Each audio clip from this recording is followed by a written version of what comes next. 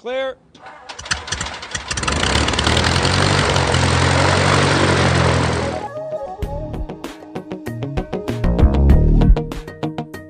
You're going to be hearing a little bit of background noise throughout the day, but it's just airplanes, so it's not really noise. Good background noise. Yeah, right. this is the best seat in the house. That's right. We got Skyriders now. We got Skyriders. We got now. Skywriters now. Does that say UCAP? I can't. It's got a runway in the front yard. And you're on site, Clearland. Turkey Central Ground, good afternoon, sir. Taxi via Foxtrot and Delta.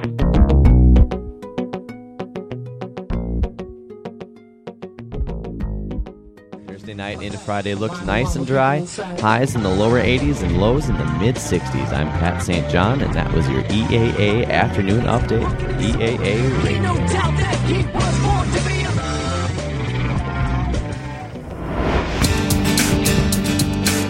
You're in Uncontrolled Airspace.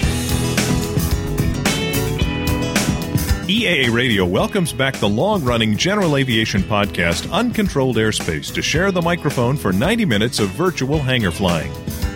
Now, here are the voices in your head, the UCAP gang, Jeb Burnside, Dave Higdon, and the producer and stage manager for Uncontrolled Airspace, Jack Hodgson. Who writes this stuff? Good evening, Oshkosh, and welcome to episode 199 of Uncontrolled Airspace, the general aviation podcast. Somebody let Jack write the intro again.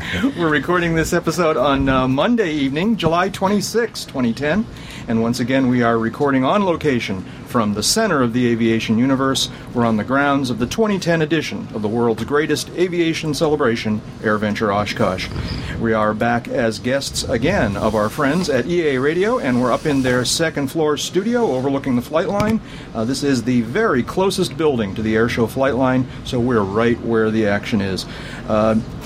In a few minutes, we'll set the scene for you, but first let me say hi to all my friends here in the virtual hangar. As they mentioned in the little open here, Jeb and Dave are here. Jeb Burnside is here. Hi, Jeb. How you doing? I'm well, Jack. Thanks for asking. Dave Higdon is here. Hi, David. How you doing? Amazed to be here. Yeah, you must be worn out. You got a hard job this week. Yeah, you do. It's the calluses eventually come off the cheeks of my butt. And Amy LeBeau is here. Hi, Amy. How are you doing? I was doing really, really well until he mentioned the calluses. TMI. And we're also pleased to have another friend of the podcast here with us this evening. Alan Klappmeyer has joined us for a few minutes. Hi, Alan. How are you? Hi there. Very good. Thanks. So here we are. We finally made it, and they actually pulled this show together. We've been doing our little UCAP dailies for a few days and describing the very, very unprecedented circumstances out here the last few days, but it's coming together nicely. Yeah, I'm impressed. I didn't know what to expect after the weather problems and ground soak problems and parking problems and everything else. Woke up this morning, first day of the show. Okay, let's go see what's going on. And a lot of people here, not nearly as many people as have been here on a first day in the past, but still it's a very respectable turnout. Yeah. All things considered, perhaps surprisingly good. Yeah. David, you didn't get a chance to get out and about too much, but do you have any reaction or observations about the day one here? Well, let's make it to the last 3 days. It's just been staggering coming around the North 40 campground the last 3 mornings and seeing surreal. Acres of empty space with smattering of tents, particularly up on the west end where the American Bonanza Society is camped. And high ground. Yes, the high ground. The high ground, right, yeah. And the Cessna Pilots Association, without the Cessnas, they've got their tent city up there, no airplanes, because it was just a little too sodden to put tires on until, I think, today. Yeah. So, but it's filled up amazingly quickly. I mean, yesterday, the day before, Sunday, when normally we'll see 2,500, 3,000 airplanes come in, we had 360 odd.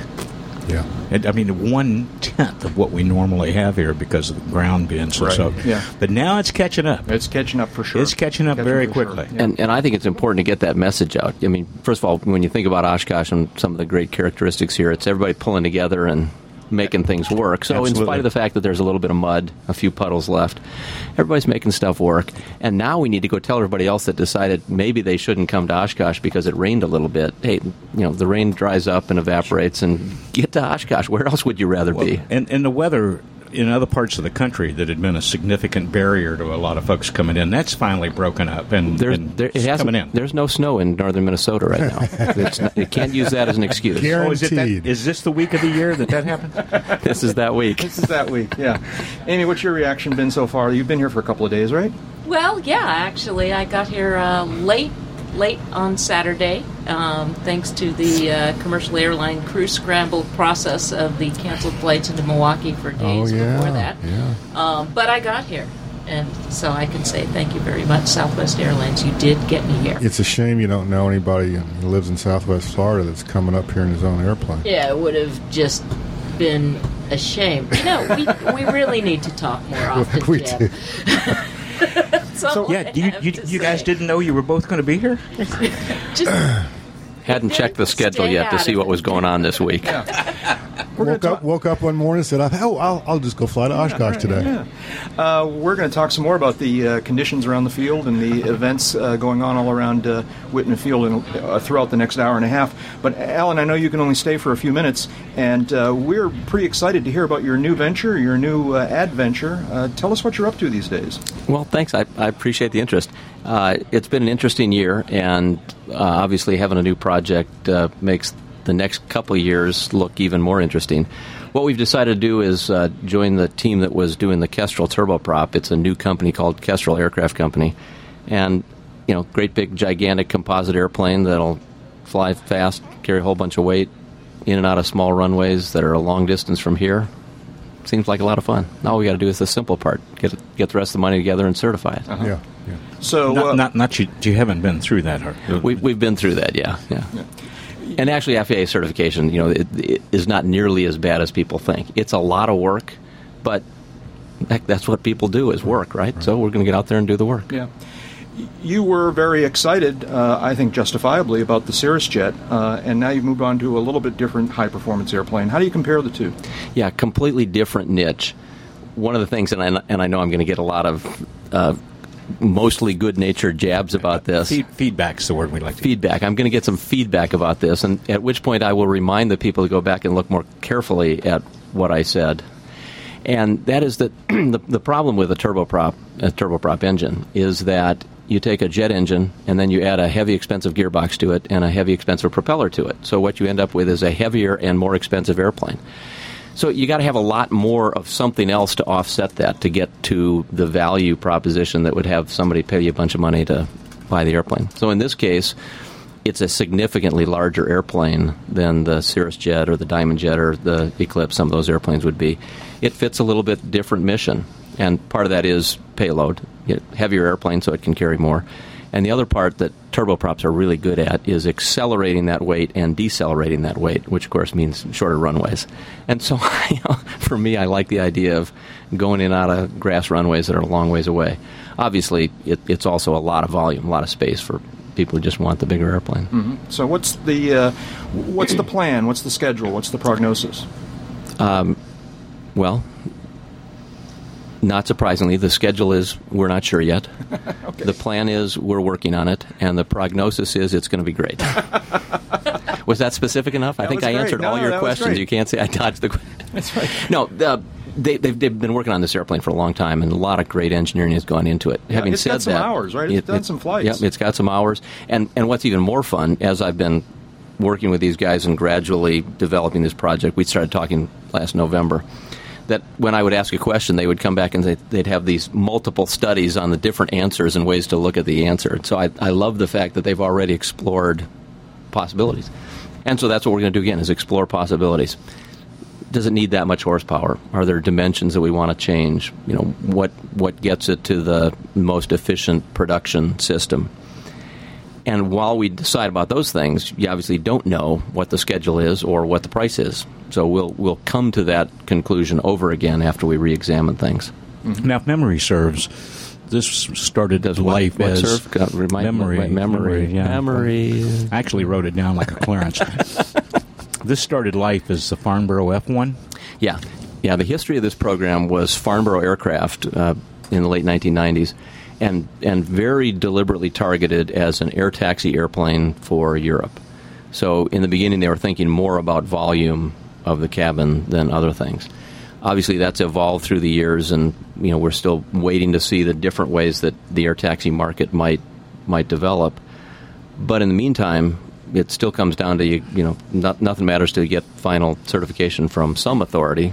They were working with EASA in the beginning. Now it's the FAA. Yeah, where my head was going is that's one of the reasons why this project has so much history already, so much data, is because they've worked from that initial program through a couple of evolutions to something closer to what you're signing on to. Yeah, and most importantly, the target was always certification. So from the very beginning, they were thinking about the documentation necessary to do that. It's a good-looking airplane. What is your role going to be? We're still trying to figure that out. The title will be CEO, but I think that if you ask the people back at the display, my role is to go get the water when they need it and make sure that the carpet is in the right place. Okay.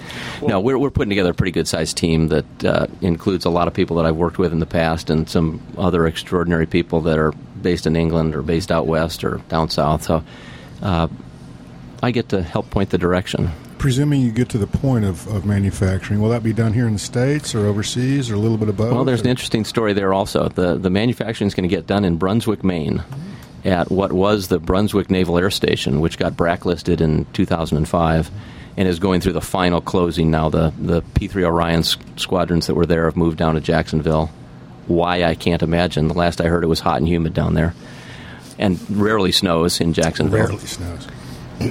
But anyway, obviously it's a huge economic impact to the main communities there. So they started an economic development process to try and figure out what goes in. And we came along at the right time, and there's a great big building there that turns out it was ideally set up to be an aircraft manufacturing plant. And we've worked together quite well and had a good process going. Hawker Beach people don't know about that building, do they? Not that I know of, but they might now. This is David Zaks. He's going to grind this one for a while. I am just beginning to sharpen that one. Yeah, right. That's right. Beautiful area up there in Brunswick. As a New England guy, I want to thank you for coming to our part of the country, and it's going to be great to have you up there. Well, the way I think of it is it's Minnesota with mountains. So it's, Well, I'm sure all my Maine friends are going to love that. They are. Well, they probably think of Minnesota as Maine without mountains and without the ocean, and just a little too flat. So. And that description sounds much better. Yeah, we both got white pines. Yeah. So, well, that's great. We look forward to hearing more about this new project, and we'll certainly invite you back over and over as time goes on to tell us more about it. In the few minutes before you have to take off, how's life? We know you're a passionate general aviator, and you been doing some flying? I do about 500 hours a year in my Cirrus. It's still the only way I get around North America. I have a special part of my heart set aside for those poor people that are stuck waiting for Southwest Airlines and day after day after day. He looks at Amy when he says that. You should. There's a whole story as to why I didn't bring the RV-10, but we'll get to that later. Okay. Aviation is so fantastic. We just do a really lousy job of selling it. Whether you're flying for the fun of it, right? Flying for the fun or flying to get someplace. This is the way that people ought to be getting around, and it won't be everybody, but a lot more people ought to be able to do it, and we need to tell them about it. We need to demonstrate it to them. We need to work harder with the general news media that doesn't understand and takes general aviation as just a punching bag. If they had any clue what we get to do, they'd all be saying, me too, how do I get there? We could probably figure out a way to include them. There's a couple more camping spaces here. A lot of folks that have taken along on little short trips or on rides. And say, so where can you go? So where do you want to go? Yeah. Well, anywhere. I mean, Mexico, Cayman Islands, Canada, across the Atlantic. A guy came to Oshkosh in an ultralight helicopter across the North Atlantic.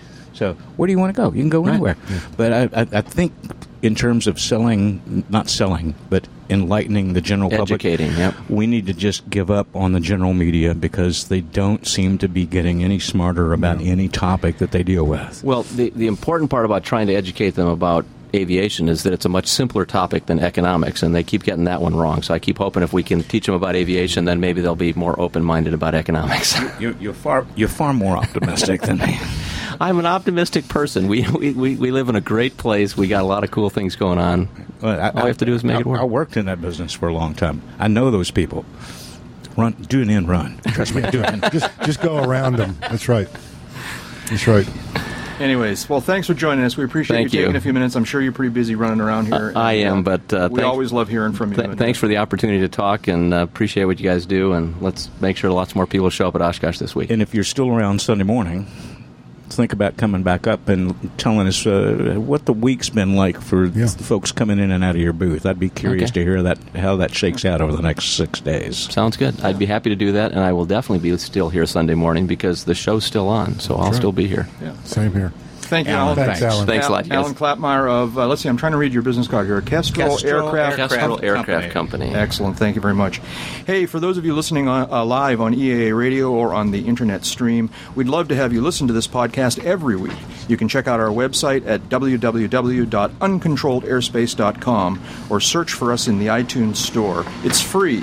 And remember that you don't need an iPod to listen to podcasts. You can listen on any portable music player or on your laptop or desktop computer. You just can't listen on a Peapod. That's right.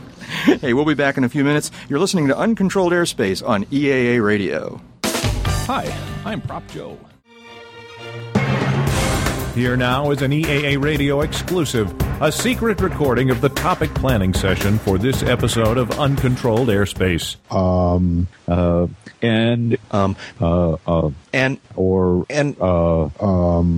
But right. Not. Yeah. All right. Right. And now back to Uncontrolled Airspace. All right. Well, I can see where this evening is going to go. Outtakes are us. That was the work of our former good friend Mike Morgan, who's done a lot of audio for the show. But well, you know, good things have to come to an end. I hope eventually. He's looking for another podcast. So I should say that Alan Klappmeyer demonstrated what he mentioned earlier about the true role of the president in a company these days. Even though he's on a short schedule and had to take off quickly, he quickly came back with a bunch of sheets of paper, and he's actually taping them on the window here so that the sun isn't shining in our eyes and making it brutally hot. This is what better when you're not hot. Yeah. This is what an executive does. He decides and he executes. Solve problem. This is an engineering project being solved on site. There you go. That's right. There you go. I fly with a set of folders in the airplane that I stick up into the headliner as necessary to block the sun. I might also add on time and on budget. So, Amy, how you doing? What's going on? You've been busy the last few days. I have been busy the last few days. I was drafted into a volunteer position. Don't you love it? Yes. Those are all really wonderful words. But in any case, I did, in fact, volunteer to be a mentor for the Women Soar You Soar project. Now, Women Soar You Soar project is kind of an interesting name. What it is a camp for teenage girls here during the show. Excuse me. Gesundheit. Anyhow, and these girls apply to be a part of the camp. They have to write an essay. There's a little money involved, but there's a lot of scholarships. About 100 of them, about 35 mentors.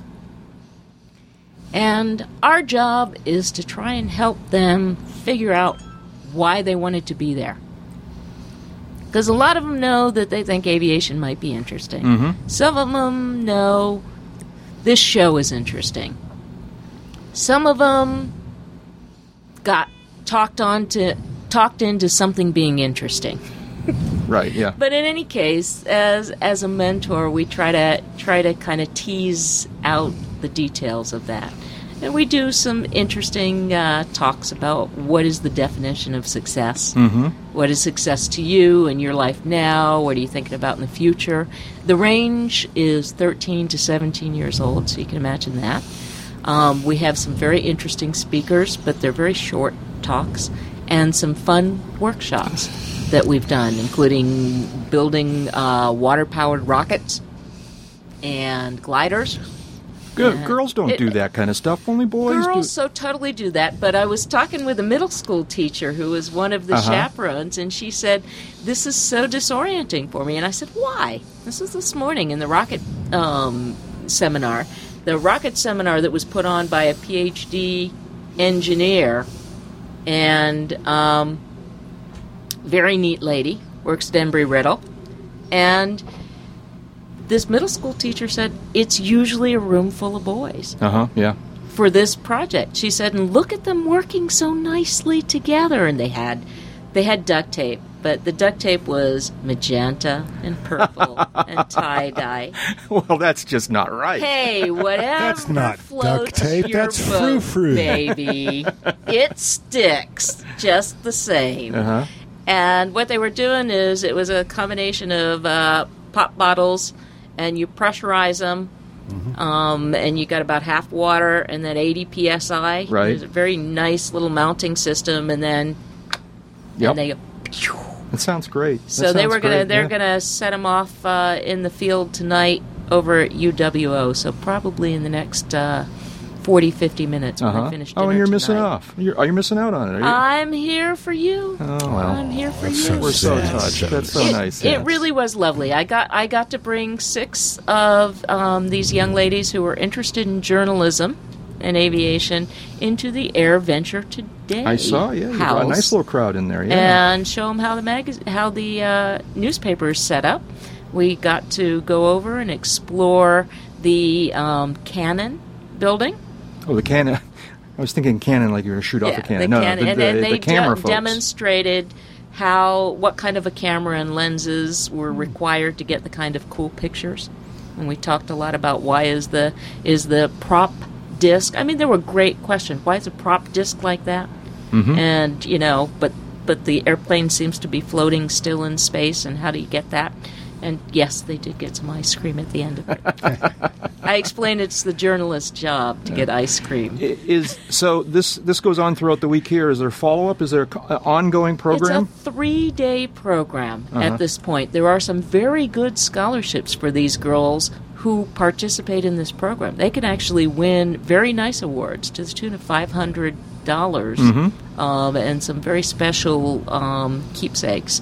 So they do a great job. They're sponsored by the 99s, by EAA, obviously, Women in Aviation International, Club Glove, the Shaden guys do a very nice sponsorship. So there's a nice myriad of different people. The mentors themselves actually have kicked in for some of these scholarships.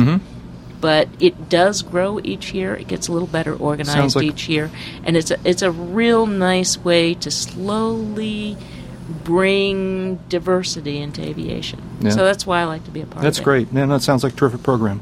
It does. So what else is going on for you around the show? That keeps you pretty busy, maybe, but... Well, that gig is pretty much over for me, though. They have one more day. I did have to morph back into my publication self, so I am here looking for stories. What stories have you found? Is anything you're following? I did. I got to demo the new Bose units this morning. Okay. And they did a real nice Is this the one that show. they've been running this teaser ad that just had a date? Is that the product? Okay. This was the product, and this morning they introduced their A20 headset. Now, is this a position above, below, or at the same level as the X? They will no longer sell the X It's a replacement. as of today. It's a replacement. It's a replacement, and you can get it without Bluetooth for $9.95 or with Bluetooth for $10.95. So about $100 difference.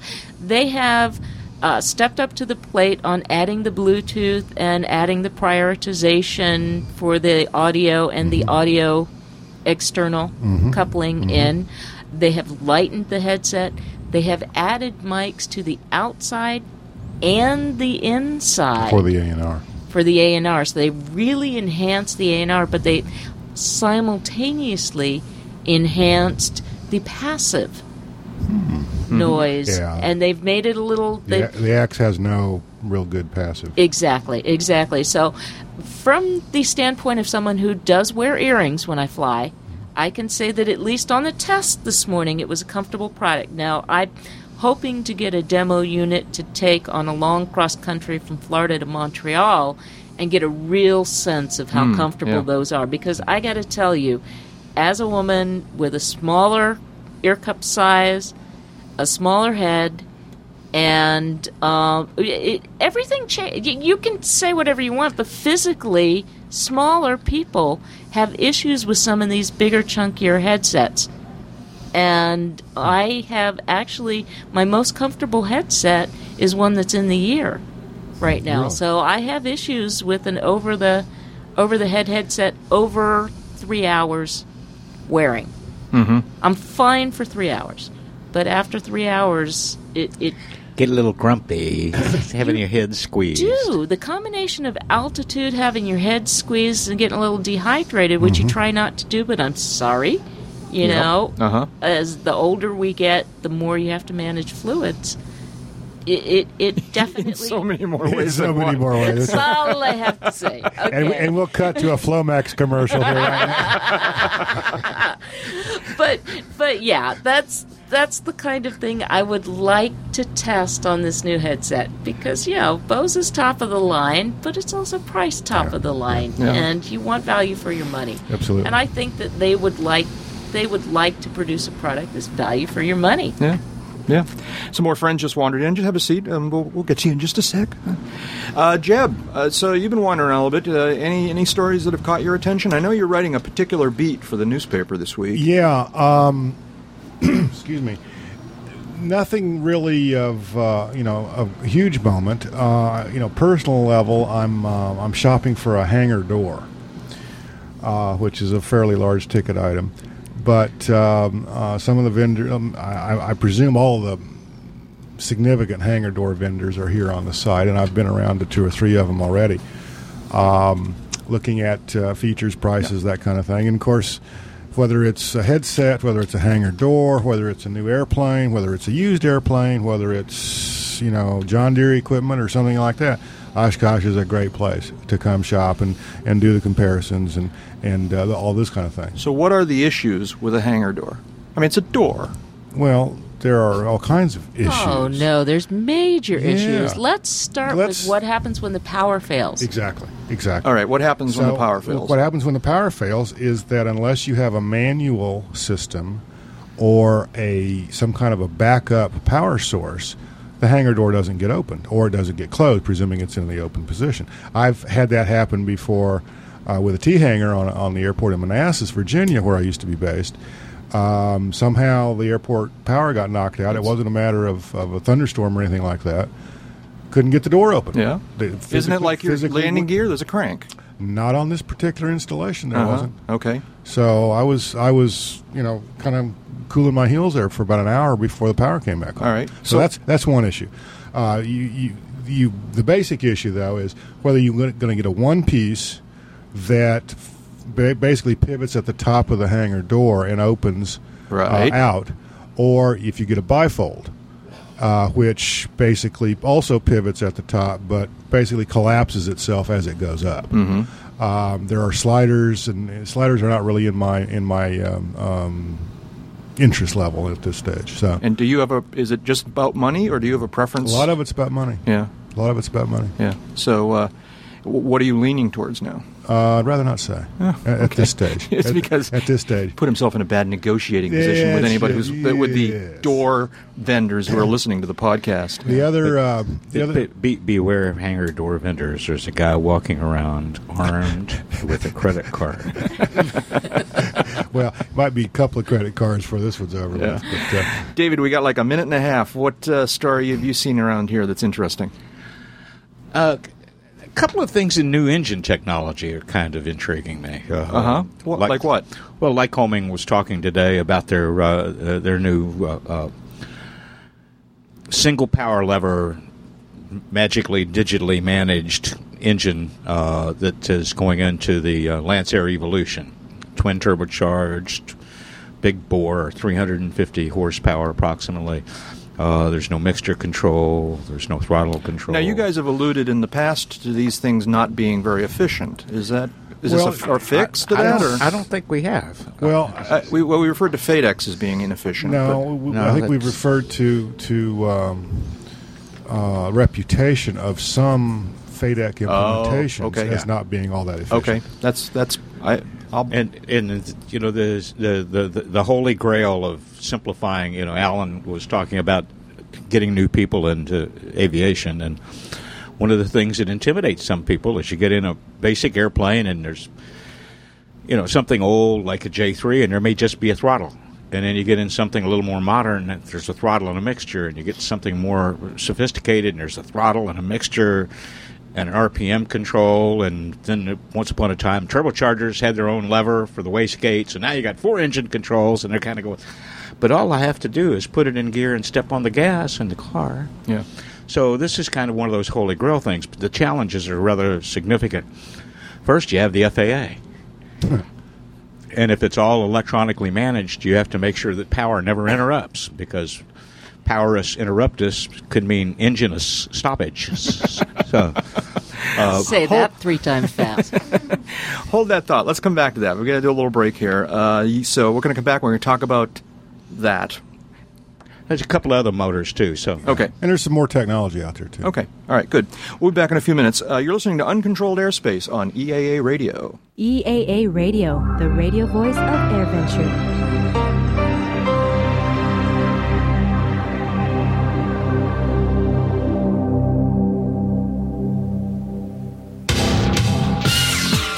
With more episodes than appendages, they'll have to stop counting soon. It's Uncontrolled Airspace on EAA Radio. And we're back. It's going to be one of those nights. They've been very creative again, and we're going to have to collect those up. They always surprise us. It's so much fun. Yeah, we're going to have to collect those up and use them in the regular podcast. As I alluded to a few minutes ago, I've been joined by another friend of the podcast. Randy Dufault is here. Hi, Randy. Great to be here, Jack. Yeah, and your daughter is with you here. Denise is here, and hi, Denise. Hello. and so Randy is a freelance aviation journalist, does a lot of work with us at the newspaper here throughout the year. He owns the world's oldest Cessna 172. Not oldest, highest time. Excuse me. Methuselah, which we've talked about in the past. And Denise, you're an aviation professional. Tell us a little bit about what your work is. I am an airport operations supervisor. Basically, we are the nerve center of the airport. We keep it running. Crack the whip. Yep. Get the snow plowed. Snow plows, runway inspections, make sure those air carriers and replace the light bulbs. Airplanes can continue That's right. running. And I don't want you to get yourself in trouble, but can you tell us what airport you do this for? I am in Dane County in Madison. Okay. Well, welcome. Welcome to the podcast. So, okay, this cool engine technology that is cool. Continue. Well, Lycoming's also got a LSA engine that they're about at the finish line for compliance approval. What makes it an LSA engine? Well, they lightened it up. They started with the old 0235 that's been very, very successful in a lot of installations. They lightened it up. They gave it a capacitive discharge ignition system, took away the magnetos. They gave it a flywheel alternator, took away the standalone. Still carbureted. They're working on an injected version of it, and then it's down around the 105, 110 horsepower range, which can vary a little bit according to the prop RPM that you decide that you want to live with. So it's good to see another choice in that market segment, because it's kind of been dominated by one player with a couple of other smaller ones off to one side getting some of the business. I always like to see more competition. Haven't had a chance to check them out yet, but I understand there's some new turboprop technology being shown here, and I want to look at that when I get the chance, and some new small turbofan stuff that's in play. So. Now, would one of these be that little jet that they've got on the glider, and I believe it's the same jet as on the Sonex? No. No, that's not one of the ones you're referring to? No, that's not one of the good ones? No, that's not one of the ones that I'm looking at because I don't think any of those are certifiable. Okay, yeah, that's probably true. Randy, what stories have you been covering here the last few days? Well, other than the field conditions, which I think we've all been covering. Why don't you kind of turn that mic a little bit towards you? There we go. And other than that, my favorite always is vintage, and I've had a couple of opportunities to write already about some of the unique vintage airplanes that made it here. There's a Stinson Model O. Just came out of the shop, and it is serial number 11 of a manufacturing run of 10. So it is, in fact, a reproduction. That was the result of the now owner of the airplane spending years looking for a prototype version of it. Turns out nobody has seen nor heard of one since 1945, and so he was kind of stuck.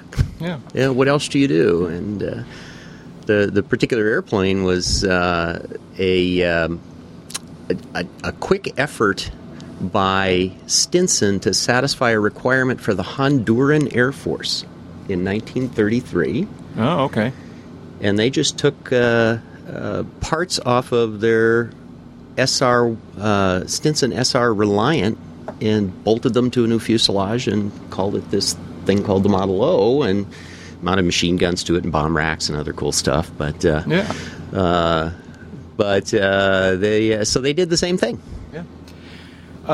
Not to change the subject, we'll come back to that, but I should just explain to folks that although we're not out on their porch here at EA Radio today, and we will be when we do our Sunday episode, we are up on the second floor, and we are literally surrounded by windows. We have a 360-degree view from up here, and we're starting to see departures from the runway out in front of us. We have two Mustangs are just taxiing up here, and there's some photo missions in play this evening. Is that what it is? I saw the photo plane. Is that what the one that took off just a moment ago? Okay, so a couple of really cool-looking Mustangs taxiing out into position right now, and being followed by an RV. Looks like I can't quite see it. Is that an RV of some sort? Yeah.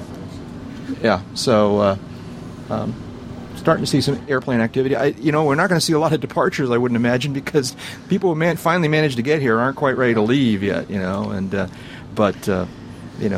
That'll be Sunday morning when we get a chance to. After all that effort of getting here, getting a parking space and everything else, I don't think I'd. Yeah. Right. Yeah. So looking around here, considering that the grass was bare, I mean, there were no airplanes on the grass as recently as 36 hours ago. This is filling up okay. It's not going to be considered one of the so far anyways one of the busiest AirVentures, but it's not empty. There's a lot of stuff going on here. I want to see North 40 on the way home tonight. Yeah, we can take a look at that. And it's been really surreal to see that vast expanse of grass and this year mud with no airplanes on it. It's just not right. Yeah. Well, it remains to be seen. I was going to say Denise is my hero. At least the Denises of the world who have been dealing with the Oshkosh Airport, Whitman Field, and also the Milwaukee Airport. The reason all the flights canceled in Milwaukee was because it flooded. Right. And they got a conga line of snowplows out there to push the water off the runways. Really? Yeah. Wow. And if it wasn't for people like her, that wouldn't have happened. They had it opened only a couple hours after it closed. Mm-hmm. Now, so, Denise, I know you've been out here for a few days, but has your airport suffered from all this rain that's happening lately? Luckily, we didn't get the brunt of the storms, but we didn't have to shut down or anything, but we do have to deal with water, and you do inspections to make sure that the water is draining properly, and it can take the plows and everything else, and if you just have water and saturated land like we've had here, there's no place for the water to go, and it turns into lakes. Yeah. We know. It can get pretty crazy. So, Denise, you were also involved with this Women's SOAR program. That you arrived a little bit later, but Amy was giving us quite an interesting description of it. What was your experience? You were one of the mentors, is that correct? Yes. Yeah. And this is my first year being a mentor, so I'm completely new to the program, and I'm learning just like the girls are, and I'm having a lot of fun with it. Yeah. What are your impressions from the girls that you mentored today and took around? What kind of things did you show them? What kinds of things did you do with them today? A lot of them just wanted to see airplanes. So this is the place to be to see airplanes. They're new, and just trying to give them every experience of different parts of aviation that they can. So we have a lot of engineers in the group, operations. I think I'm the only operations supervisor, but there's pilots, military routes, all the different ways to get where you want to go. We're hoping to get some air traffic controllers next year because there's a lot of girls interested in that, and how do we get into that. So just showing them everything and showing them the different routes that they can take and giving them advice on how can we succeed and what do we need to succeed. Mm-hmm. Whatever you do, don't let them watch the movie Pushing 10. Okay, that's So what else is going on around here? One correction I wanted to throw out here. We were talking about in the daily yesterday. We were joking about some of the beers we've been drinking since we've been out here. And this Fat Squirrel beer that we were referring to, correct. And we couldn't quite figure out what the name of the brewery was. And I believe we referred to it as just simply the Glarus Brewery. It's New Glarus. Oh, Denise knows her beer. Wow. Dad, you didn't hear that. Okay. No, I bring Dad beer from New Glarus. So yeah, New Glarus beer, and as a number of listeners who have tweeted me since then have told me have reinforced, it's pretty good beer. We've been enjoying it. If they would make the print on the tap handles a little bigger, then we wouldn't have blown that one. But yeah. What else is going on around the show here? The folks from the most popular television show never be shown in America, the Ice Pilots, Buffalo Airways are here. They're cool looking. Well, now see, I don't know. I was naive. I was on the impression that like they had a DC-3 up there in Canada, and that it's here now. All right, and in fact, one of their DC-3s is here, and it's a very pretty airplane. Someone, maybe it was you, Randy, who was telling me that in fact, no, they have like a dozen DC-3s up there. Yeah, actually, I think the count is 13 from what I heard. So they have quite a collection in addition to their C-46s. I think the only remaining commercial operator of C-46s. And they have a Lockheed Electra. They have some other stuff. DC-4. Yeah.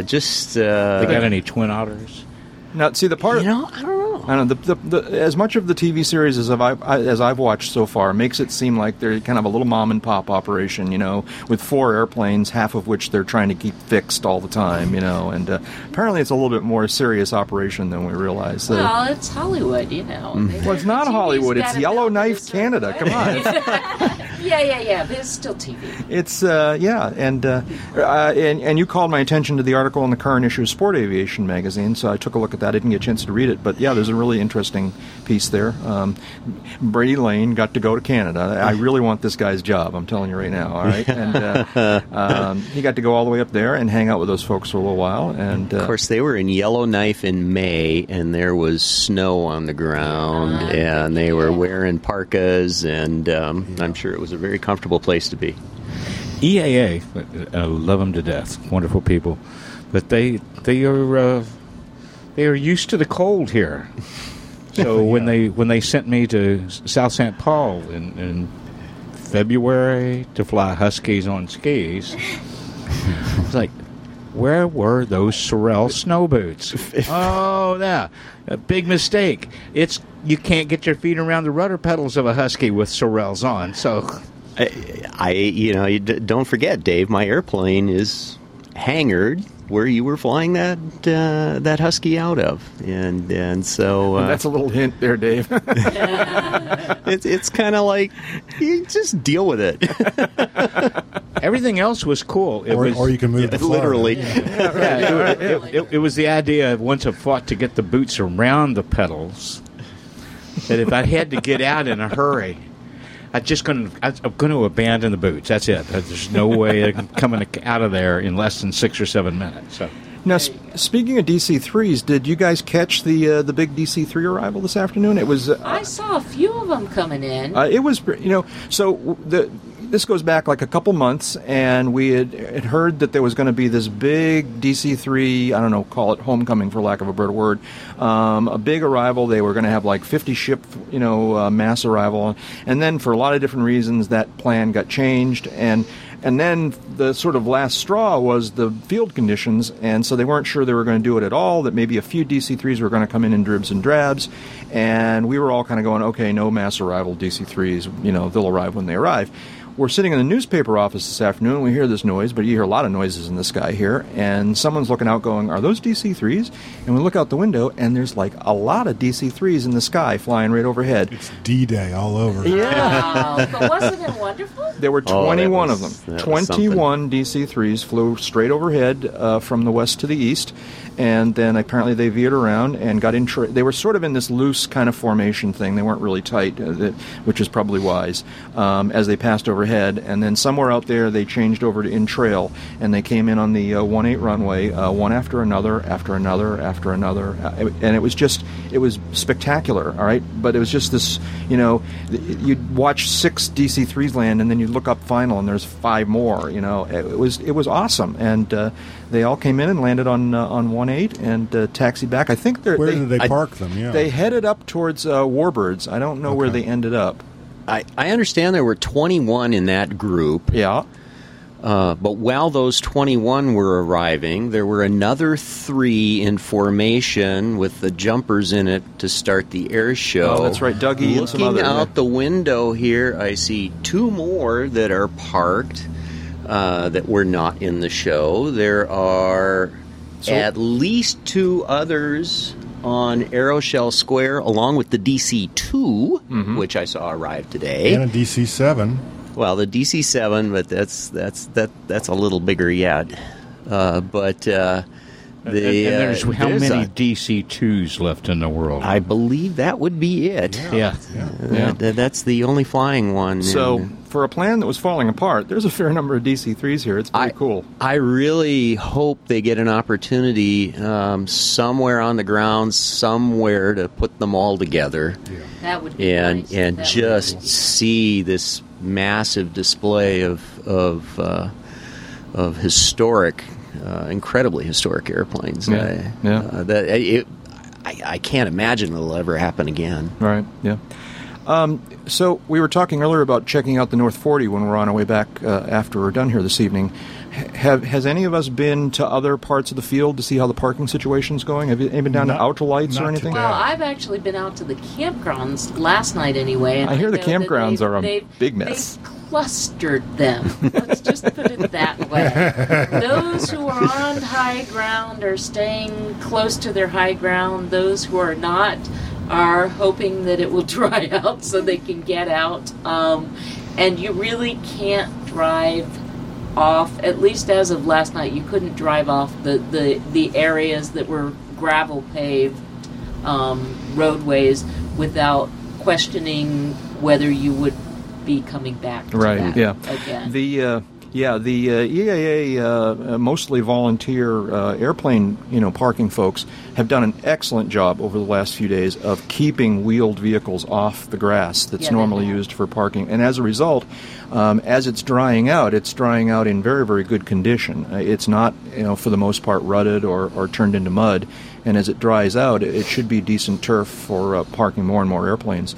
But I'm curious. For example, I was just mentioning the out here on the front flight line, looking up and down from the second floor here, we see lots of airplanes parked out here. Walking around there, it's a little wet, but it's in good shape. And I'm wondering how they're doing in other areas. We're going to have to go explore. I think they're doing okay. One of the things I was going to say, though, is that I noticed that there are a whole lot of campers in the old Walmart parking lot, well, who are patiently waiting for the Camp Scholler to dry out so they can get Mike there. Miley, who is one of the principals in mytransponder.com, and it was his RV that was the host RV for the party last year, and I believe it's for the party this year.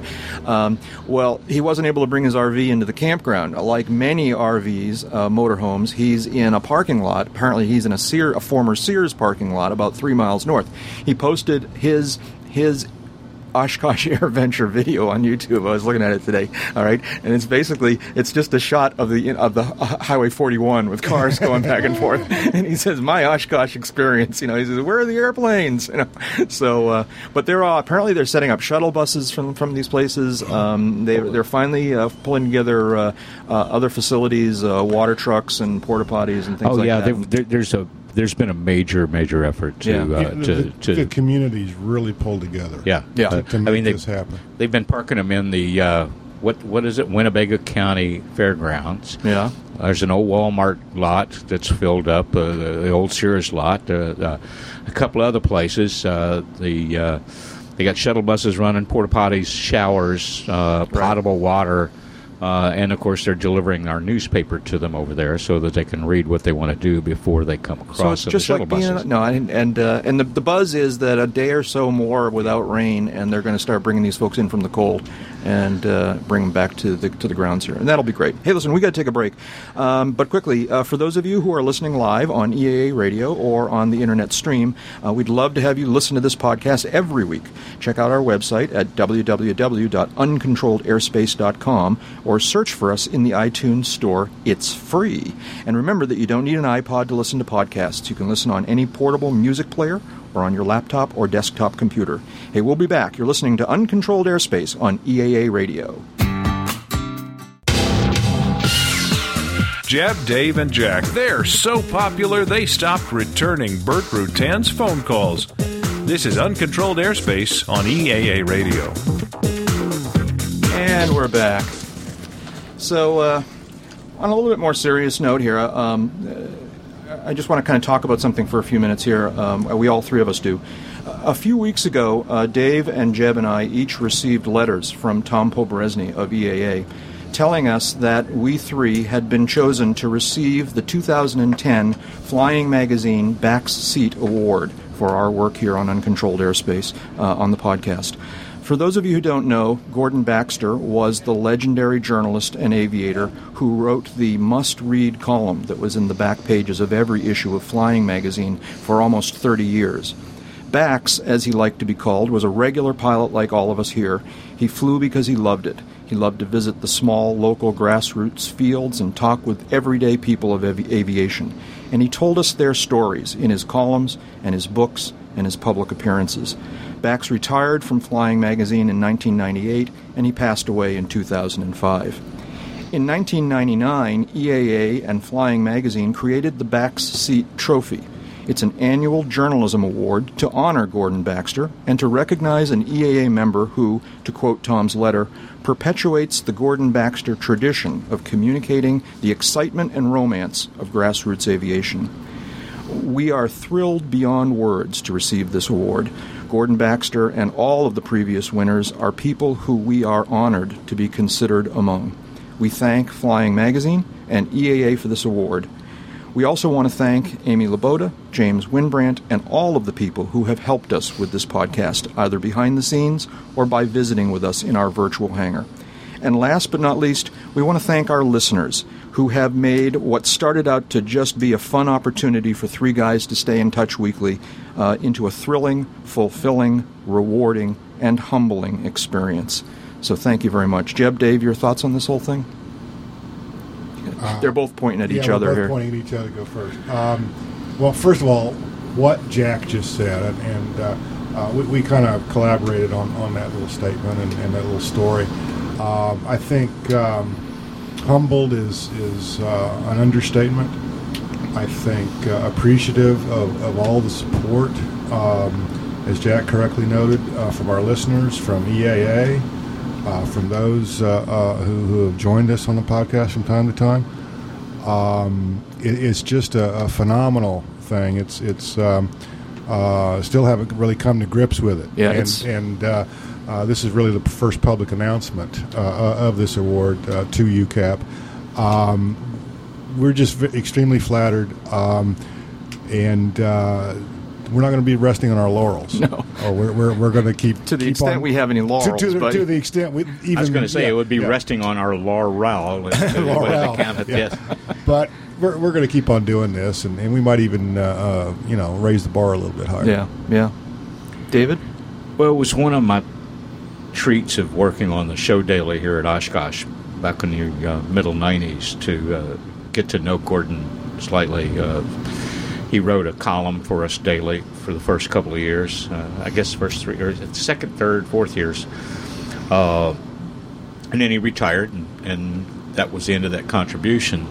Being included in that group, well, let me put it in these terms, and folks that listen to us will probably understand this best.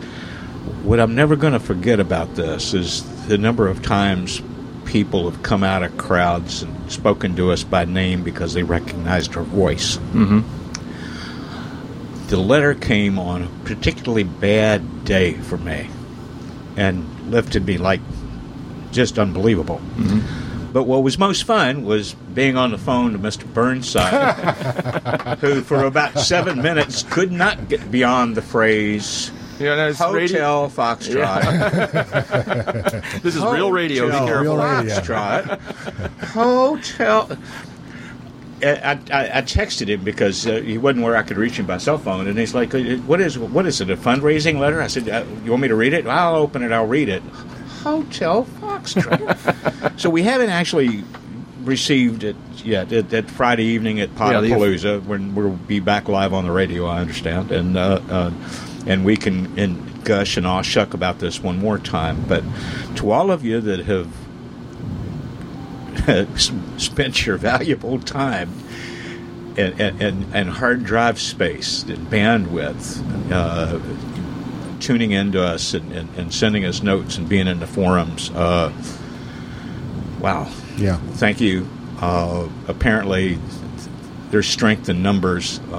We are just coming to grips with the fact that there are so many more people and institutions that are paying attention to what we try to do than we ever realized, and this trophy is the kind of recognition that drives that home. So thanks, EAA. Thanks, Flying. Yep. Yeah. Well, okay. How do we follow that? Commercial break, I would hope. There's a funnier, yeah. There's a tri-motor. No, that is not the tri-motor. Single motor. Only has one. That is a single. What is that? That is the Hamilton Metal Plane. It is the only flying example of, I think, 29 built.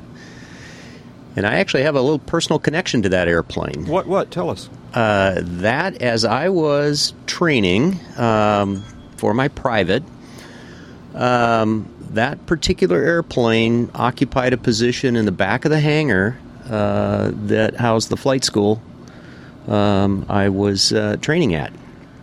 And we have, by the way, an interesting. So there's another airplane following it. What's he going to do there? It almost looks like it was going to land right on his tail. I was wondering if it was a photo ship or something like that, but. It could very well. They've been have been on a photo mission, but the airplane was owned by the Lysdale family, and interestingly enough, I trained at Lysdale. What did they call that? Lysdale Aviation or something like that. But Jack Lysdale, who was I believe a Northwest captain, restored the airplane. And all the while that I knew the airplane, it had never flown. It hadn't flown since 1978. There's craziness happening in the air here. A little crazy out there. Going around. Yeah, there's like airplanes going around. We got, 2 Cherokees, I believe they are, that are kind of close to each other here, trying to get out of the area. There are 3 of them. It's like somebody didn't follow directions. Yeah, I guess so, huh? They don't have NOTAM on board, apparently. That was the first thing that popped into my mind. It's okay. 25 touch and go penalties for failure to observe no town. Well, yeah, okay. We don't know what happened there. Well, no. See, there's another one over here doing some sort of go around. Something odd just happened, I think. And, it could be something along the lines of, the white Cherokee, you're number 1. Well, they're all white Cherokees, so I'm not immediately ready to blame the pilot. Could be. What's this interesting airplane that's on the roll right here? That's an Epic. It appears to be an Epic, yeah. Okay. So we're starting to see airplanes moving around here, and that's kind of cool. And we'll report more on what we see as we go. I'm seeing at least a bunch of the DC-3s over here on the far side, near where all of the Oshkosh trucks are parked. See them over there on the far side? There's a bunch of DC-3s. Yeah. That's hard parking over there. Yeah. So, well, They're probably going to use the DC-3s to tow the truck somewhere. Yeah, that's right. Yeah. So, anyways, yeah, starting to see some activity here on the field, and the other big story here we have. Let's see, we have about 5 minutes before we need to break again here, and but I guess we can get into the subject here. A big piece of news, at least in our little EAA world today. And that is that EAA announced that they have selected their next president. And this is kind of a big deal, isn't it? Yes. It's sort of been, now, is it me? Has it been an open secret that they were looking for someone that Tom wanted to step down, or was it? Yeah. We went through a whole big falderall last year when Gamma president and Pete Bunce, the General Aviation Manufacturers Association boss, very famously announced that he was withdrawing his name as a candidate for the job, and set off all sorts of little alarm bells and ripples in the firmament here. It had been known since about 2005, 2006 that they were looking to change the workload on Tom. And then he took over as chairman in 2009 when his father, Paul, finally retired from the chairmanship, which he'd held pretty much nonstop since 1953. So we now have the name of the new president. His name is Rod Hightower. He's a longtime pilot, EAA member. He's flown Stearman. He's got an airplane at Creve Coeur, which I've visited on the west side of the St. Louis Class Bravo. Lovely airport, tons and tons of antique airplanes there. He's going to be taking over in early September as president of the Experimental Aircraft Association. Tom will remain as president. Only the third president of EAA in its history, and that goes back to 53. Tom will remain as chairman. I'm sorry, did I say he'll remain? Yeah, he'll remain as chairman. And this is the first time that there's been a non-Poberezny in a management position at that level with the Experimental Aircraft Association. Yeah. So there's some good things in it. It's going to be interesting. The guy seems to be personable. He's married, 5 children, successful businessman. Seems to be a real airplane guy. Yep. Yeah, and that's a real plus. And he obviously has the business management background that apparently EAA thought they needed. Mm-hmm. Yeah, well, I mean, I can't. In this day and age, nobody knows what they need because the world is changing so fast. That's a very good point. And so you kind of look at the skills that are out there and you take your best shot and you try and find someone who feels good as much as anything else. So I think he's got a great looking resume. I never heard his name before 4 hours ago. Well, that's the only kind of question mark or quiz or whatever. No one has really heard of Rod Hightower before today. How he will fit in and work with EAA, how he will fit in and work with his sister organizations, the Aviation Alphabet Soup, are all big unknowns. Surely he'll get a grace period, a honeymoon period. And I certainly don't expect anything major bad to occur in that arena. But it will be an interesting dance, knowing what I know about that world. Mm-hmm. Yeah. And Tom, it's also worth pointing out, will remain chairman of the fly-in. Of the fly-in as well. So, for the foreseeable. So this shouldn't be a speed bump. It shouldn't be a radical turn. It should be the beginning of a transition. And hopefully it'll all turn out well and be more positive than negative for the EAA, the employees who keep this place running, the volunteers who make the show happen, and the 160,000 of us that write checks every year so we can stay members. So, Dave, you apparently decided you didn't want the job. I decided if drafted, I would not run. If elected, I would not serve. My thing would be, I enjoy coming to Oshkosh for the show each year. Living here would just spoil it. Yeah, I know. I even like coming here off season from time to time, although it's been a while since I've done that because it's just such a normal place. The rest of the year, I know. I came here one time and I was traveling on a road trip across the country, and I arrived here a month before the fly-in. And stayed at the Super 8, our beloved Still Super 8. snow on the ground. Right. No, it was very, very nice, but it was very quiet. I mean, it was just like this kind of quiet, nice little small town. But it was interesting because I walked out of the Super 8, and for those who don't know, the Super 8 is right outside the airport fence up on the sort of northwest corner. That's the one. I'm notorious for not knowing my directions, so I have to think about this for a second. Northwest corner. And so I walked out of the hotel, and I came down I sort of stepped through the fence and stood on the airport grounds and kind of looked out across the North 40, which of course is now just kind of the fields around a runway. And all as quiet as it was, and of course having relatively no airplanes around, the line from Star Wars came to me, all right, and I thought to myself, the Force is strong in this place, all right. And I really had that feeling. I'm serious. I had that feeling because I just can't. I've spent so much time here, and I feel the vibe of this place, even when there are no airplanes around, which we've had to do the last couple of days because there haven't been very many airplanes up in the North 40. Make airplane noises all on our own. Yeah. So. Yeah. And let the record show. That was good. I like that. Let the record show that Mr. Hodgson got that northwest thing correct without aid of the GPS function or his iPad. He has no visible compass nearby. He does have the 3G iPad with GPS built into it, but he didn't really move it around to orient it. So I think that was an honest and sincere effort on his part. Yeah, well, here we're seeing that, what'd you call it? Hamilton metal plane. Yep. Taxiing in. It's turning the wrong way, though. What a work of art. What is that, about 1928 or something? Something like that. It preceded the Ford Tri-Motor because I believe its designer was hired by Ford. They look amazingly alike. They do. It's sort of a slightly smaller without the engines under the wings is sort of what I'm seeing. It's a much smaller fuselage, and it's a single. Yeah.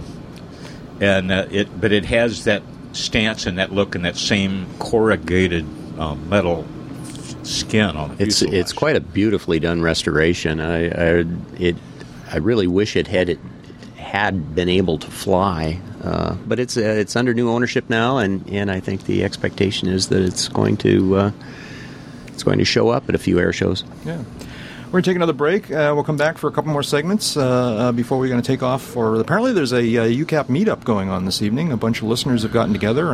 Well, that's good to know because I'd kind of gotten a little behind in trying to keep track of that because of this thing called the Juliet Oscar Bravo. Juliet. Oh, yeah, right. Okay, yeah. The J-O-B. Yeah.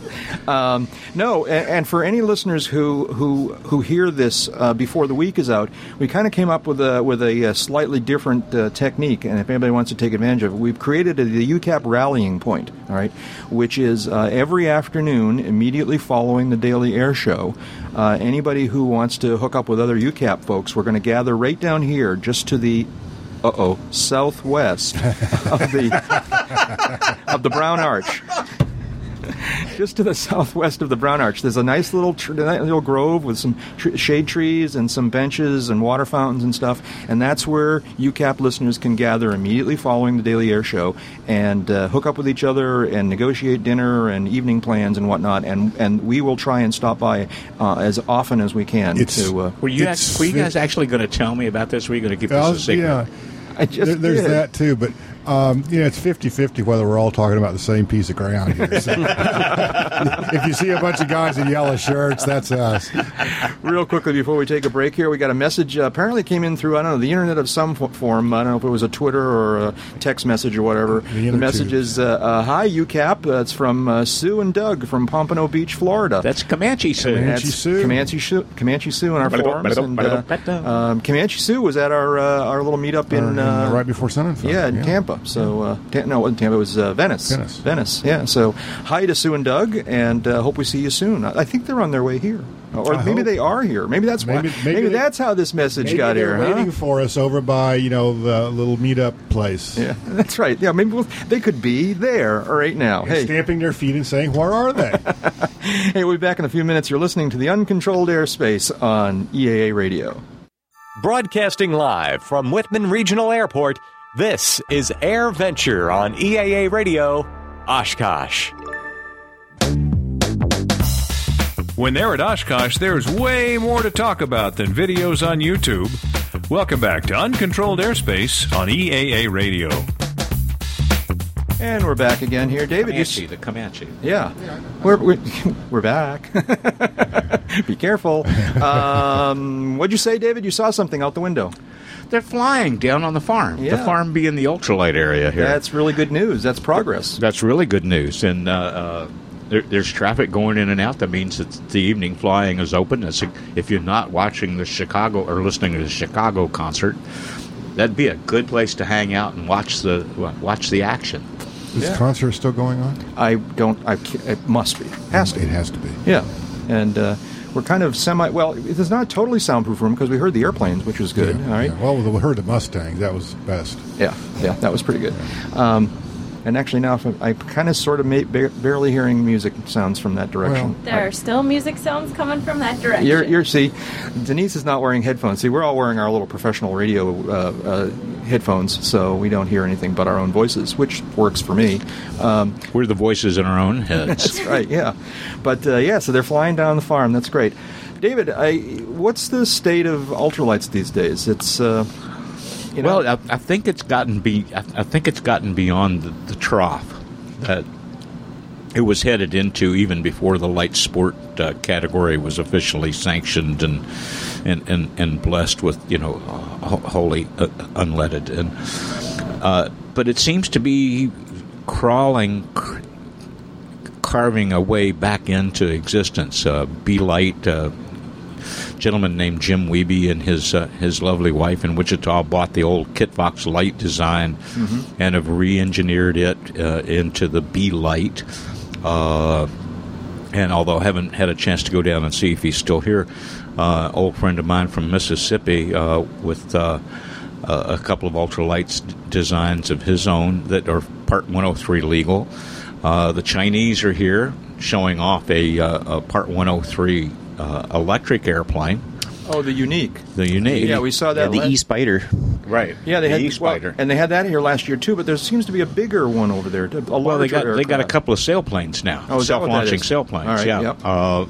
And so, ultralights never really completely went away, but they sure did have a lot of wind taken out from under them with LSAs, and now there's starting to be some recognition that if LSA is simple, Part 103 flying is even simpler.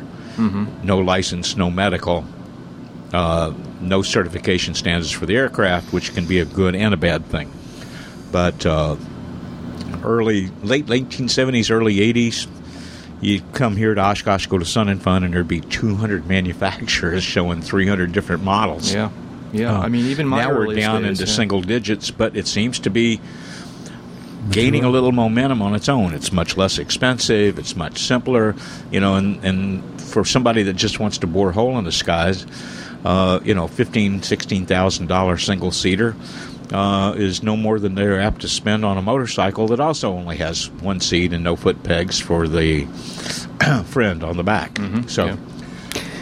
I remember a couple of years ago, after the light sport movement started taking off, the vendor area in the down in ultralights was almost deserted, and got to speak with those folks earlier this week, and they have 40 booths back now, and with expectations that that's going to continue to grow. So I'm beginning to think the non-mass arrival of Comanches that got canceled because of the weather is happening unofficially here, because I've seen about 6 of them go by in the last 10 minutes. Yeah, there's definitely airplanes arriving here. This is a nice sign. Yeah.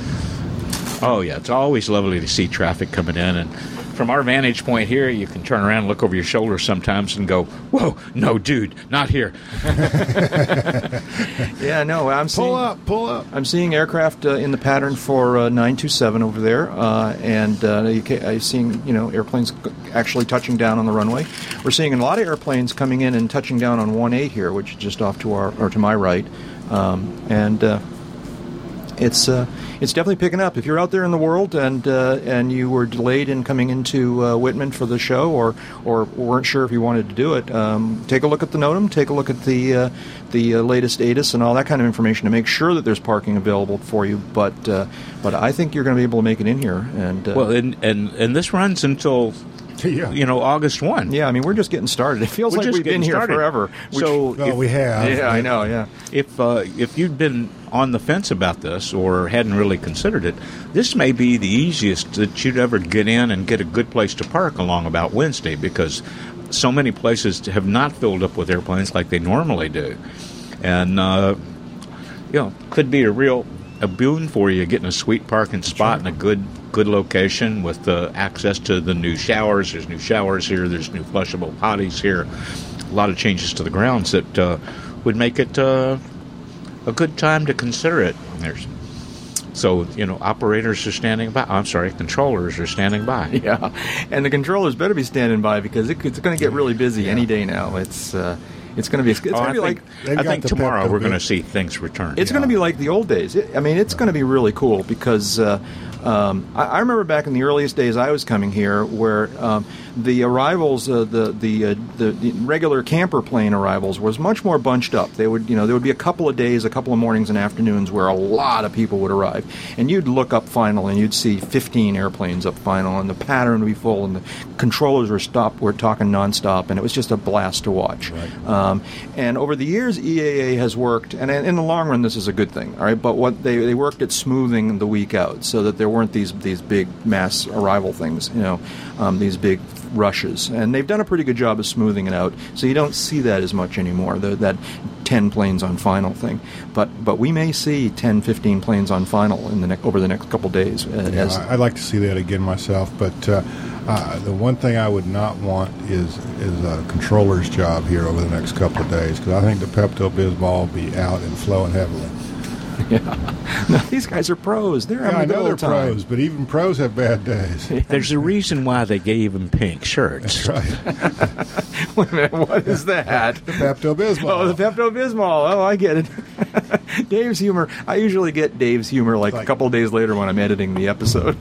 Well, at least you get it. Most of us don't. So. Anyways, so what else we got here? Oh, so one of the interesting attractions that's supposed to happen here this week is the cluster balloon guy. Say that very carefully and very slowly. That's right, yeah. The cluster balloon. So this is the guy. This is like an old joke, right? But apparently it's not. All right. Well, this is the guy who gets all from back in the 80s or something. This is that Pixar movie that was just out recently, where the guy did balloons, and when his house went flying, his house up. Right. Yeah. So, but this is real. The guy really does have a rig that he then lifts off the ground with a whole bunch of balloons. It's got an N number. It's got an N number. Not really. Yes. Yeah, really. Yes. It's registered. It's certified. It is, I believe, in the light sport category. Now you're making that up.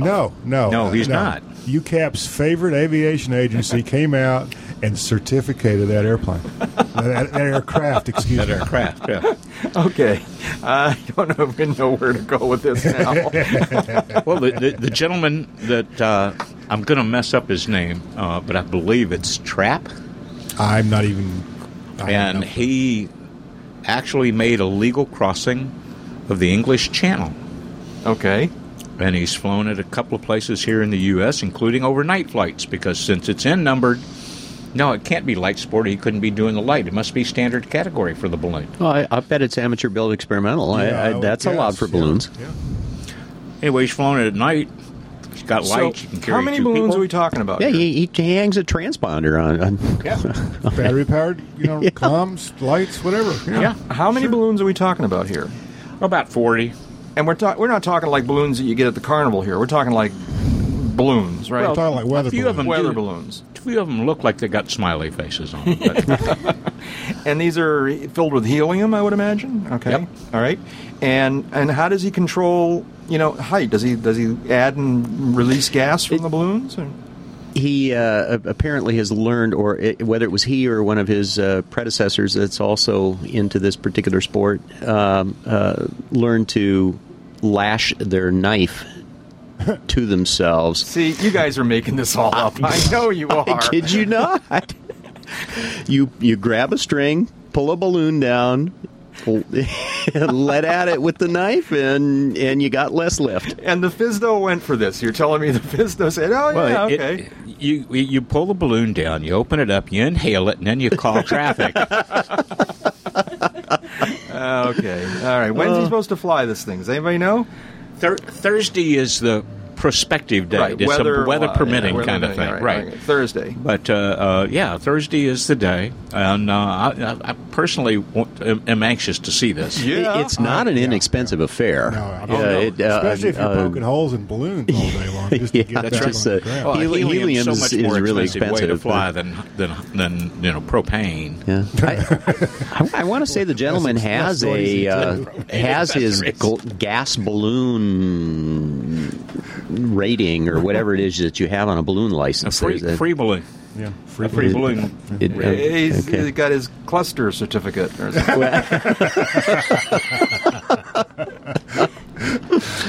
we're starting to get punchy. Yeah, all right. Okay, here we go. Oh, look, DC-3 on final, right up here.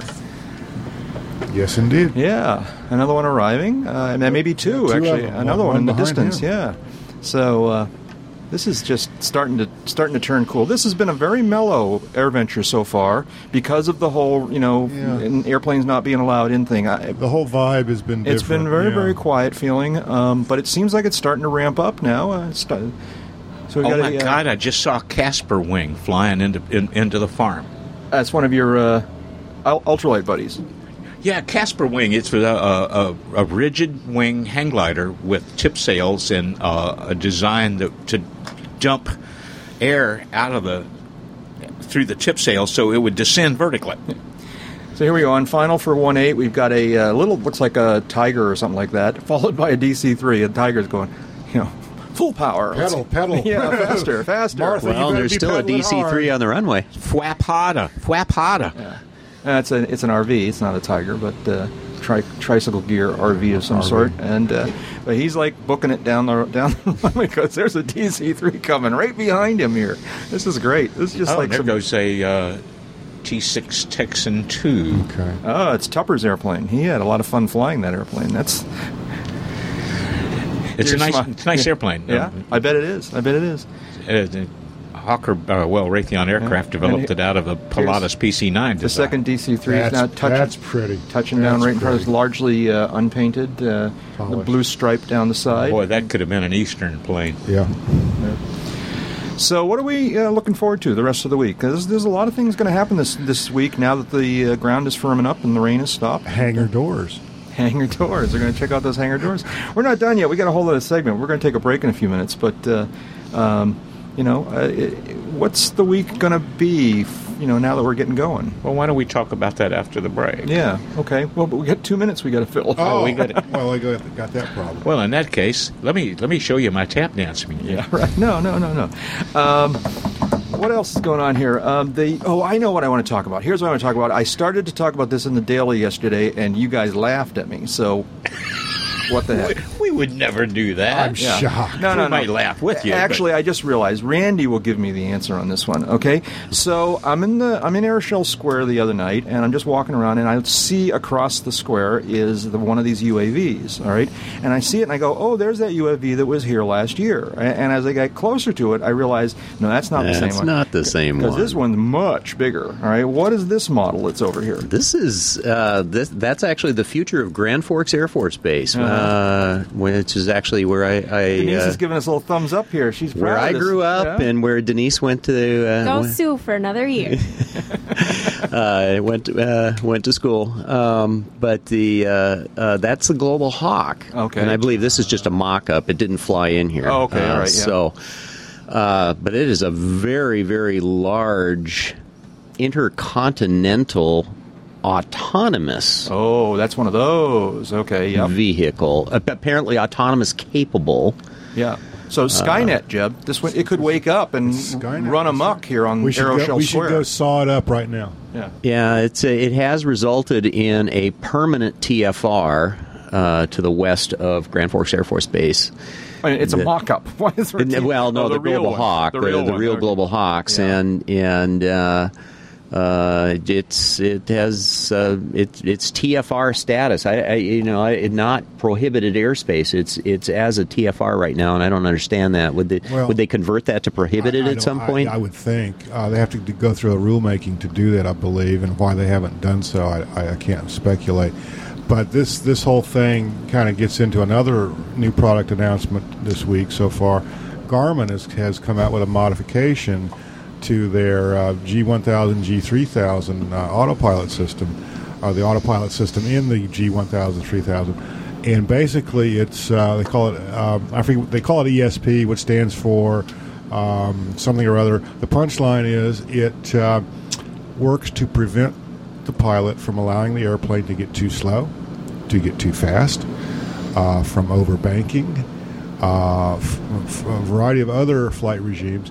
And the autopilot will, whether it's engaged or not, as long as the system is enabled, it will rotate the wings back towards a level attitude. It will raise the nose or lower the nose as needed. This is not the red button thing. This is not the red button thing. This is it's actually a blue button. Blue button, excuse me. It's actually a blue button. This is a new feature of the Garmin autopilots. It's not certificated yet. It will be, knock wood, later this year, and then available on the Cirrus products, as well as the King Air 200 G1000 installation. But we're starting to get to the point where the pilot only lands and takes off the airplane, and if you're in the military, you don't even have to do that. So, I don't know. I don't know how I feel about that. We've talked about this a little bit in the past, and we'll talk about it some more. But it is overridable by the pilot. The CSP. Yes, all of this. Yes. And you can turn off this ESP so that it's not even running in the background and you're back on your own. So it's getting to the point where they're making it easier and easier for the pilot not to screw up. Now we just need the GUS system. Gas up, stupid. And they will have eliminated another big reason why people have accidents. To a Garmin and dealer near you, GUS. GUS. Hey, for those of you listening live on EAA Radio or on the internet stream, we'd love to have you listen to this podcast every week. You can check out our website at www.uncontrolledairspace.com or search for us in the iTunes Store. It's free. And remember that you don't need an iPod to listen to podcasts. You can listen on any portable music player or on your laptop or desktop computer. Hey, we'll be back for one last segment. You're listening to the Uncontrolled Airspace Podcast on EAA Radio.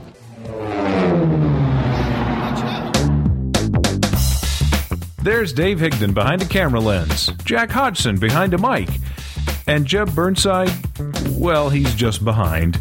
It's Uncontrolled Airspace on EAA Radio. All right. That was the best one yet, and Jeb didn't hear it. Okay. Well, and for those on the field who just thought the beacon came on, that was just Jeb turning red. I didn't hear any of it. You missed it. No. Okay, well, there you go. Perfect timing. Can you play that again? Hang on. Stand by. That bears hearing one more time. Yeah, okay. Here we go. He's working on it here. Let's see. Yeah, we've thrown a little curve at him, but he's going to do it. He's coming back. EAA Radio is proudly supported by Rotorway International. That's not it. Yeah, they got to block it. Here we go. There's Dave Higdon behind a camera lens, Jack Hodgson behind a mic, and Jeb Burnside, well, he's just behind.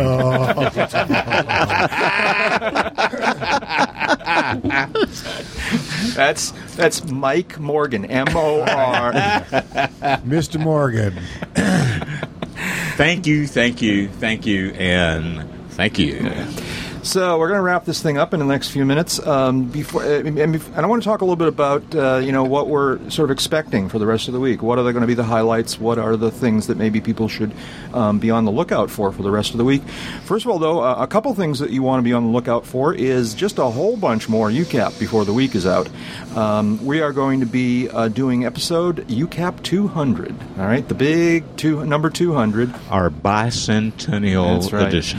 And we're very, very pleased that EAA has invited us to do episode 200 on a special stage here at AirVenture in the EAA Welcome Center at 11 a.m. on Wednesday. We will be doing 200 with a genuine, real live audience. At least I've got to figure 2 or 3 people will show up. Yeah. All right. That chicken wire that I ordered did come in. Yeah, right? We're going to put it right in front of the stage. Yeah, right. Episode 200, 11 a.m. on Wednesday at the EAA Welcome Center. As we mentioned earlier, we're going to be participating in Potapalooza on Friday evening, and that is at 7 p.m. in, I believe it's Forums Building number 7, but check your Forums schedule for that. That's Friday evening, Potapalooza. And then finally, we'll be doing episode 201, the beginning of a new era, 201, on Sunday morning at 10 a.m. back here at the EAA Radio building out on their porch. And we're going to, one of my favorite times of the year, out there on Sunday morning, watching the airplanes depart and enjoying the Wisconsin morning. It's going to be great. So that's, and then we're going to pick up doing, and then all the other days, we'll be doing more UCAP dailies. Mini-sodes. Yeah, which I'm having a lot of fun with. They're a lot of fun. We could tell. Yeah, we've been doing these all over the field, and that's a lot of fun. We've got a couple other locations in mind that hopefully will give people a little bit of a sense of the place, and we'll have some fun talking about the things that we see and hear. So that's Uncontrolled Airspace here at AirVenture 2010. Jeb's playing with his telephone here. I can't quite figure out what. No, I was just looking at my agenda for the rest of the week. You were asking about what are we looking forward to doing this week and whatnot, and I'm working for the newspaper again this year, thankfully, and as part of that, I have kind of a specific beat here at the show. Yep. And basically, what I would call the policy development and implementation beat. And there's a series of meetings all week long involving EAA and other organizations with the FAA, with TSA, Customs, etc. And one of the, I think one of the major events or major briefings, topics that will be coming up during the week is alternative fuels. We already talked in this episode about some of the electric aircraft that are out there. But as we all know, as we all should know, there is possibility in the near term being 6, 8, 10 years maybe, that we could see 100 low lead go away. And the problem, of course, is the lead in that fuel. And the search is on hot and heavy after several years of being fairly moribund. But the search is on throughout the industry for a replacement. And how that replacement is defined, how that replacement is embraced, how it's manufactured, how it's distributed, how much it costs, are all issues that we all have to kind of come to grips with here. Yeah. Now, I'm going to call him your buddy, but from GAMI, is it George Brawley? George Brawley is apparently doing a forum later this week. He is. I stopped by their booth earlier today, and I was just kind of chatting. I was asking if they had any information about their take on fuels, and they said they did not have anything, but they referred me to this forum later in the week. And I think that's on Thursday, if I'm not mistaken. Yeah, Thursday, we should double check, or yeah, everyone we should. will, If you're interested, double check your AirVenture forum schedule for George Brawley from GAMI's session, and that could be pretty interesting. This whole thing is really starting to heat up and come together. Before it's over with, you're going to get an education not only in hydrocarbon constituents, but in refinery capacity and procedures. You're going to get an education in how fuel is distributed, how it's managed at the airport, how it's delivered into the airplane, what happens when it's burned in the airplane engine, and perhaps most importantly, you're going to get an education in how political decisions are made, how policy decisions are made in this country, and it's not going to be pretty. Really? Yeah. A little bit like making sausage. Because we literally are. That's right, sausage and legislation. Yeah. David, what do you think's on the agenda for later this week? What's going to be notable? Oh, Jiminy, there's going to be, well, if some of the things keep happening on schedule, like we were talking about the cluster balloon flight on Thursday, some interesting flight demonstrations coming along. I'm looking forward to getting into the hangars when my work is done, which is the last day that we get to stay here. I want to see some of the new stuff that the Avidyne folks are working on. They've created a software enhancement to their newest autopilot that does many of the things that Garmin was just talking about. A couple of new little avionics widgets, some upgrades to one of my favorite boxes, the Aviator Ace, and I haven't upgraded the one I've been using yet, so I want to talk to Honeywell about how that works out. Want to look at a couple of the items that go into the panel, and I'm hoping that somebody will finally start to build some standalone WAAS receivers for GPS that aren't integrated into a $30,000 system, $30,000 or more, so that more average pilots can afford to upgrade to that kind of system. So it's going to be busy, interesting, enlightening, and then of course I'm really looking forward to that first opportunity to have a bratwurst. So. That's what I was going to ask. So what's the party situation later this week? Well, between our mini-sodes and meetups and work and all that, we're actually having to juggle to get some of this in, but it's shaping up quite good. There's something tomorrow night, there's something Wednesday night, there's something Thursday night. Are you not going to share? You're not on the air.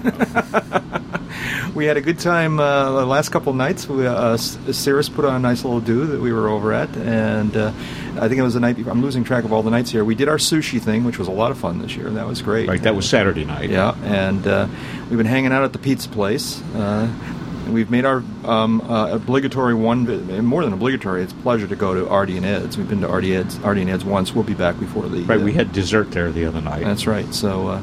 But a lot of evening activities going on throughout the week between our UCAP ones and others. We'll be checking those out. Randy, are there any particular stories you're looking forward to as the week progresses? Are you buying a hangar door or anything like that? No, my needs are relatively small right now. Although there was a cool little Bluetooth thing now that you apparently, I think Pilot Avionics has, that I want to see. Is that for a headset there? Well, you plug it in line with your headset, and then it'll Bluetooth to things like your iPad and your mobile telephone. So I've been looking for ways to get some of that stuff integrated, but not really wanting to tear all the wiring out of my panel to do it. So that's kind of interesting. On Saturday, I'm assuming both morning and evening. That's typical. They're planning a hot air balloon launch, right? Which is, I think, a new tradition for AirVenture. It's been years and years since they had hot air ballooning at an AirVenture. Yeah. Oh, and we got a night air show coming up on exactly on Saturday evening. Yeah. That'll be pretty cool. Saturday evening, and there's another live band that night as well. And we got the Lieutenant Dan band here. Asleep at the Wheel is going to be here. That's right. So there's a lot going on. If you're not here already, unlike Dave, who's just asleep at the switch. Bada boom, bada boom, bada boom. Anything else before I do our thank yous here? Anything else we want to point out to people? And just reiterate that if they had planned to come to Oshkosh this year, but got put off by the parking situation and the soft ground, by the time you hear this, the situation should be resolved. So come on down. The firmament is firming up. So come on up. Yep. So it's getting close to sunset. About a half an hour to sunset here, which means the airport will be open a little bit longer. We are seeing airplanes coming in. They're doing a cool arrival here on 1-8, where they do a left downwind to 1-8 and a left pattern, and then they do this great swooping sort of downwind base to final thing. And it's like watching a carrier approach. Yeah. In a World War II style where they got to beam the end of the carrier, and then they did a descending 180, and that's a little bit like what you see here. Yeah, so I've always liked that approach. I think it's kind of cool looking to see them swooping down on base to final. Just have to remember to level the wings. Yeah, I can honestly say I don't practice that one often. Yeah, no, to arrive in the area and suddenly have to do that, but there's a lot of good piloting that happens here. Admit it, you just like to say swooping. Anyways, hey, listen, we've had a lot of fun here. We're going to be doing it couple more times this week. We'll be back here on Sunday. We'll be out on the Member Center on Wednesday. And check out the dailies every single day throughout the rest of the week. What's going on out there? Well, the Super Cub on big Tundra tires rolled about 30 yards and lifted off about and then just jumped into the air. He's just practicing for Valdez. Altitude. Yeah. A bunch of people we want to thank here. We want to, without any doubt, we want to thank Farid Guillot, who is formerly with EAA Radio and now with EAA, who has always been a great friend to us. We want to thank Tom Ballesteri and Jim Gray and everybody else here at EAA Radio who have been just great hosts and great help to us in doing our little radio show here. But not Mike Morgan. But not Mike Morgan. Mike, we owe you a beer or two. So, and if you can come up with a couple of more like that, we could even make it a 12-pack before the week's out. We want to thank all of our friends at EAA for all of the help and accommodation and just good times that they've shown us. So we really appreciate that. Alan Klappmeyer was here earlier. We really appreciate him taking a few minutes to tell us about his new project and share his passion for aviation with us. Randy and Denise Dufault, thanks for stopping by. Denise had to sneak off because she apparently has some sort of social engagement that she had to wander off to. But the pleasure, it's a great pleasure, Jack. No, we're glad you came by. We're glad you came by. Don't want to forget Amy. Thanks to Amy for being with us, and she'll be back with us on Wednesday morning as well. That's Dave Higdon. He's the managing editor of AirVenture Today here at the newspaper. Thank you, David. And, thanks for having me. Jeb Burnside is the what's your beat called? Government policy. Whatever. It's just so exciting. We don't have an official name for it. It's just what I'm on the masthead, as are you. He's the sausage sampler. That's right. And I'm Jack Hodgson. David, were you going to say something? If you want to live a long time, come to places like AirVenture in an airplane, because when you go flying, time spent flying is not subtracted from your lifespan. That's Bye-bye. right. And that's enough talking. Let's go flying. TTFN.